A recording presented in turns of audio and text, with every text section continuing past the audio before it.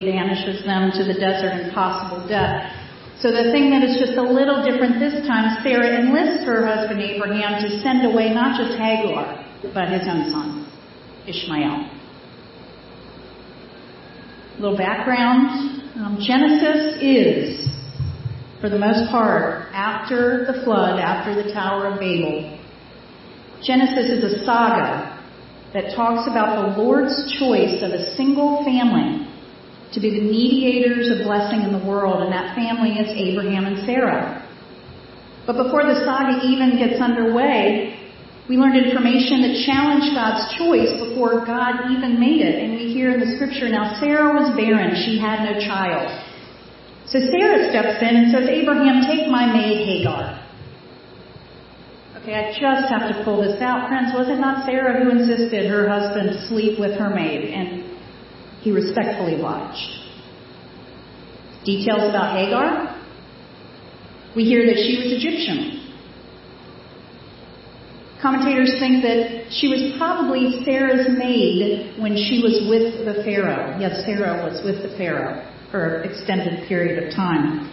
So the crux of today is the woman who was initially Sarah's property, her slave, has now become her co-wife, her equal, and has become sassy to boot. Time to extradite her out of the family. You know, Hagar is collateral damage, a loose end to be tied up. This is a total aside, but if you read through this passage, I have to pull out sort of a psychological dimension that happens to all of us. And that is, nobody wants to look at anyone. Sarah sees her son playing with Ishmael, and she doesn't want to look at it anymore. She says to Abraham, get them out of my sight. And so they get banished. I don't want to look at this problem anymore. And then Hagar, driven out into the wilderness. She can't bear to look on the death of her child. We can understand that as also. But my point is, when difficult things happen in our lives, don't we try to just extradite them out of our sight? You know, we're not going to talk about this. We're not going to look at this. We're just going to have a nice week, right? But the problem is, when the sandwich is gone and so is the water, Hagar, knowing that she and Ishmael are going to die, can't stomach the pain of it all, so she sends him about a football field away. It's just too much to look at. Another aspect of this story is the poverty. Most of us, I think, maybe there's a few of us, have no idea how your perspective changes when all you're doing is seeking to have your basic needs met on a day-to-day basis. Many of us cannot understand how all other mental processes in your life will take a back seat when you don't have enough money to pay your bills. We cannot, please take it as a given, understand basic human need if we have not experienced it ourselves. Our mission trips try to replicate this. In my original first call many years ago, I did mission every summer. 1, because it was my job. 2, because it reminded me what reality is. A majority of people do not have what we have.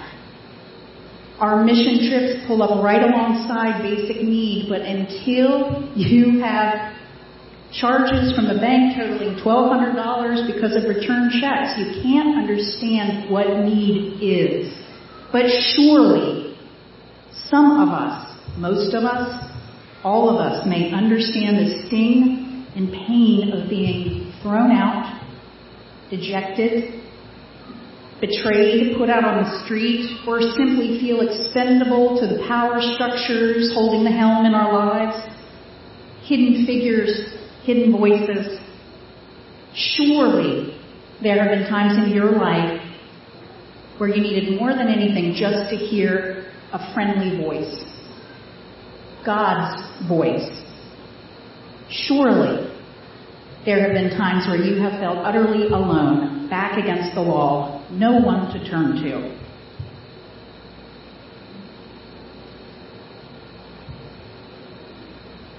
At our Thursday night Bible study, I have a practice of sending out an email to our folks just to say, this is where we come from, this is where we're going, and then other folks will share insights during the week. It's sort of an ongoing conversation that I really enjoy. Maggie Sell, one of our participants, sent during the week last week, because we were studying this passage, a beautiful sculpture by George Segal, and it was entitled Abraham's Farewell to Ishmael, and it is breathtaking. It somewhat relieves our anxiety because we see Abraham embracing Ishmael, like, oh, thank God, he's not just sending him off, but he's wrapped around him. And you can see his tenderness, you can see Sarah's rage, and you can see Hagar's resigned acceptance. This sculpture just reveals a wide array of human emotions in this enforced farewell.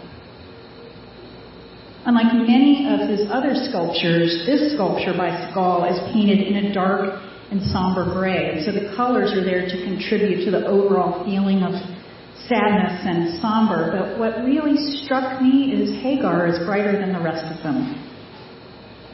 She's almost a bright white marble. And you can see how alone she is. She's folded in on herself, clutching herself. Maybe it's prayer beads hanging from her neck. She's got a bag over her shoulder, but she is alone. But yet in white. Isn't that just like God?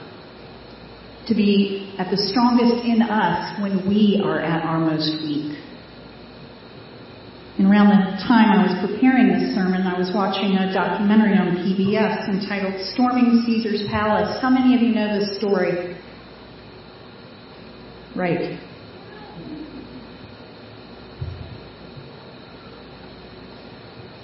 It's the story of Ruby Duncan, a black woman who, after losing her job as a hotel worker in Las Vegas, joined with equality activists in a fight for guaranteed income. Ruby and other mothers took on the Nevada mob in organizing a massive protest that shut down Caesar's Palace. Shut down Caesar's Palace. These women, literally discarded, shoved out in the desert, became activists for mothers' pensions, activists for welfare, started the National Poor Mothers Movement, defied notions of the welfare queen, and were immersed in civil rights and anti-poverty organizing. What we need to do is break up all the brittle ground around our understanding of the Reagan era, if you're going to hear this today. Because the other morning I had coffee with a woman my age, a white woman, who is advocating for women who are at home raising children for this to be considered actual work. Hey, as an aside, whenever I had to fill out my mother's occupation on any sort of paperwork when I was growing up, it was insisted that I fill out her occupation as domestic engineering. And so recently we've been hearing the phrase a lot, servant leadership, in worship. And I spoke with Marvin this week about unpacking this term, spending some time, another time, unpacking that term, because I think we need to be clear about who is being served. I know clearly that it is in our hearts to serve God. But in this world, I see that women and minorities need to learn very little about servant leadership. Because in the archetypal servant of Hagar, in the slave, if you will, we find women where women have always been, where they have always had to be, and where they will always be found, standing in the gap, giving, acting, praying. In the gap, an acronym for giving, acting, praying, making a way out of no way, searching for streams in a desert, trying to spin gold out of straw, trying to make something out of nothing, in this case, literally left holding the bag. Here is your lunch. You have heard it said that the Proverbs 31 woman is a woman to be prized, but I say to you that the Proverbs 31 woman knows how to pull up bootstraps when there are no bootstraps to pull up. The gifts of women can be found in the Spirit of God that has been infused into their hearts and the power of creation that has been knit into their bodies. I have come to see the true gift of women is that they are the spiritual workhorses of this world. A workout horse because it is loyal and powerful and never dormant. A workhorse because it will do exactly what is necessary whenever and wherever there is a need and someone is suffering. We see the gifts and power of women at work in the courage and chutzpah of Egyptian maidservants who defy the orders of an angry king rescuing innocent children. We see the gifts and power of women in the pain and the heart of Naomi, whose husband and sons died, and through the women surround her who offer her solace and compassion and see her pain, who know better than women how to pick themselves up and start all over again. We see the gifts and power of women at work in the widow who refuses to back down at the unjust judge's dismissal, and most especially in Mary and Martha, who held Jesus to account when Lazarus died. I feel the gifts and power of women hidden in the folds of Scripture, even in Jesus' genealogy, in the first chapter of Matthew, through the hidden figures of Tamar and Bathsheba, and likewise Rahab. These women representing events of incest, rape, and adultery, hidden in the folds of Jesus' generational flesh and yet baptized through his birth. We find women's gifts in the bearing of the Christ child at an almost inhumane age, and the bearing of the truth in the most offensive sense, standing at the cross. Women, the first to show up and believe. Just last week, the Southern Baptist Convention voted to not let women assume the pastorate. Give me a break.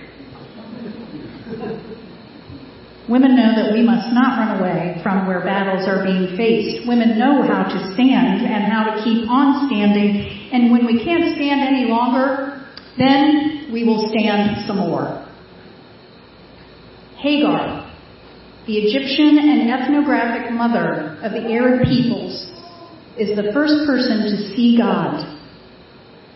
The first person to name God, calling him El Roi, which means God sees.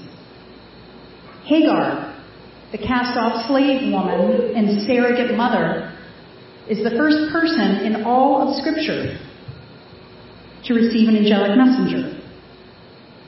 And the promise of the Scripture is that all the families of the world will be blessed. Twice emphasized in this Scripture, and the parallel story in chapter 16 running right alongside this one, that all the families of the world will be blessed. Because while Sarah and Abraham are scheming to control their future, God takes a special interest in Hagar, in the one that has been cast away. God knows where to find her. God knows her name. God knows her occupation. God knows her heartaches at home. God knows about the child in her womb, what his name will be, what kind of man he will become. I find a lot of women hidden in the folds of Scripture. I think it's time to call them out. In the national conversations about radically declining church membership, has anyone asked the question that we may not be gaining members because we have not affirmed the gifts of over half of the population of its believers? And women, do not receive your seat at the table when you have been anointed to sit there. May the scales fall from all of our eyes as they did Saul when encountering the risen Christ on the road to Damascus. May we be so strengthened and inspired. And now all glory and honor and power to the one who is seated on the throne, who is able to keep us from falling. Amen and amen. Thanks for listening. Please rate and review this podcast so that we can reach more people with the good news of Jesus Christ. To support our ministry, go to www.haddonfieldpres.org and click on the Give tab at the top of the page. Grace and peace be with you.